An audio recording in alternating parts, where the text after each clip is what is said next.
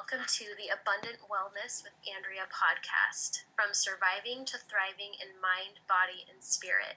My name is Andrea Jones. I'm a registered nurse, functional hormone coach, inner healing and deliverance pastor, and most importantly, wife and mother of two beautiful, amazing girls.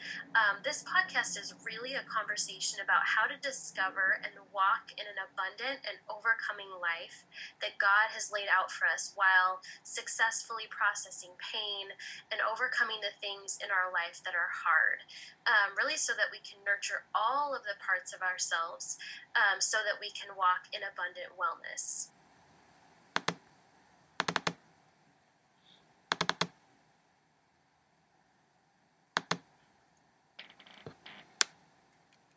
Welcome to episode 1. I am so excited to just really begin the conversation of developing a holistic perspective on our mind, body, and spirit health. And really, this was birthed out of the desire for me to see people walk in freedom, which really started about 10 years ago when I began my own inner healing journey that I didn't even know I needed. So we're going to dive into the nitty-gritty of all of that, the process that kind of came out of it, what that entailed, how I set myself up for success in that process, and really just being super open about what that looks like to give you, the listener, hope, perspective, and the opportunity to walk in that abundant wellness. So really, if we go all the way back to the beginning, I was raised in a Christian home.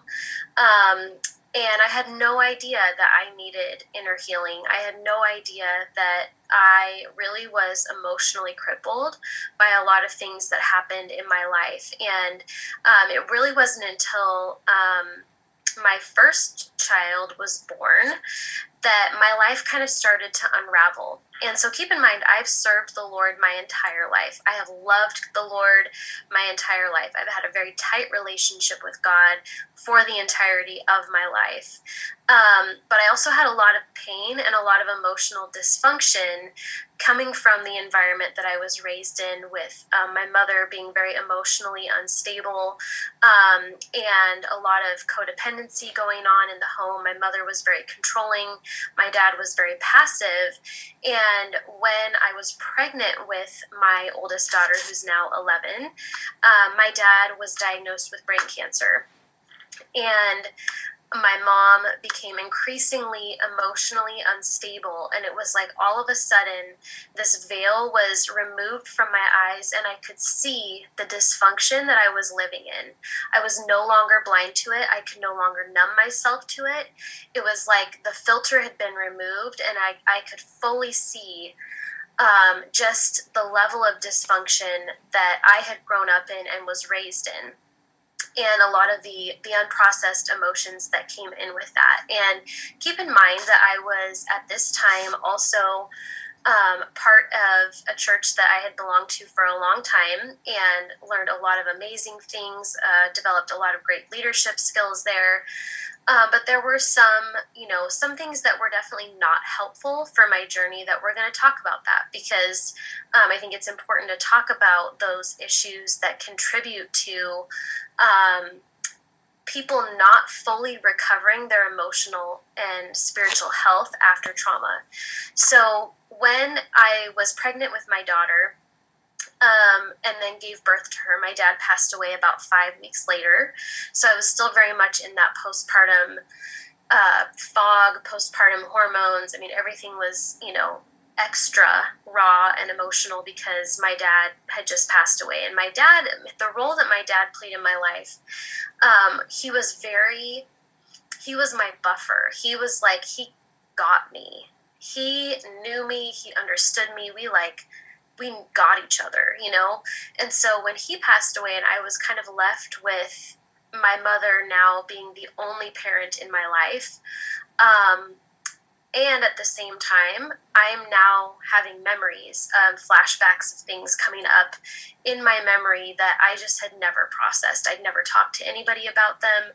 I didn't know that they were not normal. I didn't know that they were not healthy. I didn't know that they were not things that other people had to experience until I started talking to other people about it. And I would just share kind of nonchalantly some things that would happen, and the look on people's face, like, wait, your mom did what?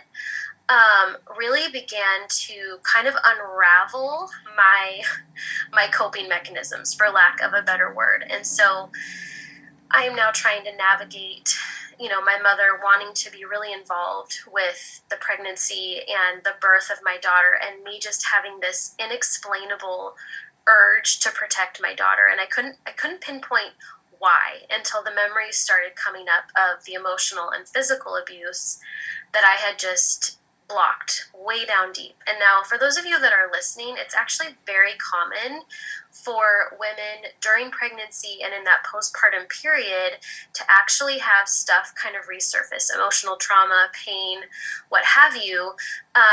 I personally believe it's the Lord's way of bringing us into healing so that we don't carry on that neglect and abuse to our children. I'm not saying that God created the trauma. I'm just saying that I feel like it's the body's way of saying, hey, we need to take care of this so that we don't carry this on into your family. And so I'm having all of these memories. I am now at the point of not coping super well. I'm having insomnia. I'm having anxiety. And I finally decide it's time for me to go see a counselor. Now, keep in mind, during this same time as I'm grieving the loss of my dad, I have a brand new baby. My husband and I are just, figuring out how to be parents. My mother had started kind of a campaign against me. So I initially, when I started having some memories of things come up, I initially brought it to her, and not in the context of, look what you did wrong, you really screwed up, but do you remember this happening? It was almost like I was questioning whether or not those things had actually happened to me. And I went to my siblings, and they're like, oh yeah, I totally remember that. And then I would go to my mom, and she would say, oh no, that never happened. Or I don't remember it that way. And so then I kind of started to feel like maybe I can't fully trust myself. And she did not understand why I was so protective of my daughter and not wanting her to be alone with her and not respecting my own personal boundaries. And so I get into therapy, and I start working with a lovely Christian counselor. And, whenever you start something new, there's stuff that's going to come up. It feels very raw. It feels very vulnerable. It kind of feels like you're trying to piece together the past. And it's kind of like if you have a room that is an absolute disaster and you need to organize it. You first have to pull everything out, and it looks much messier at the outset than it did even before you started cleaning. That is what it's like when you get into therapy. And so things kind of emotionally got a little bit worse at first, actually a bit worse at first, because I was finally diving into the emotions and the anger, and I really, it kind of smacked me upside the head just how much trauma I actually had. And this really began to confront, I would say, some unhealthy beliefs within the church system that I was a part of, which was very much this whole forgive and forget, the blood of Jesus covers that, so you just shouldn't be thinking about it anymore. And while I understand the sentiment of that, from a physiologic standpoint and an emotional standpoint, that's actually not how God wired us to heal from trauma. And so it's very unhelpful when people say things like that, like, you just need to forget about it, that's in the past, yada, yada. Yes, it's in the past, but your brain and your body and even your spirit don't know that because it's unprocessed trauma.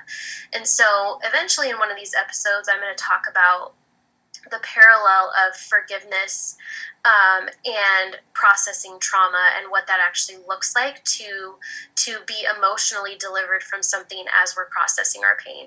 So that being said, I am feeling ultra confused because now my only outside support system, kind of in my church home environment, my home church environment, is not a place for me to be able to share what I'm going through. And so I'm experiencing, some pretty intense, deep levels of emotional trauma, etc. And I'm trying to process that in a healthy way, but not getting the support that I need from my family for sure. And now not getting that from the church that I belong to. And it was very, very confusing for me because I felt like, okay, God, you've kind of put me in this position where all of this stuff is getting exposed. And I felt for the first time,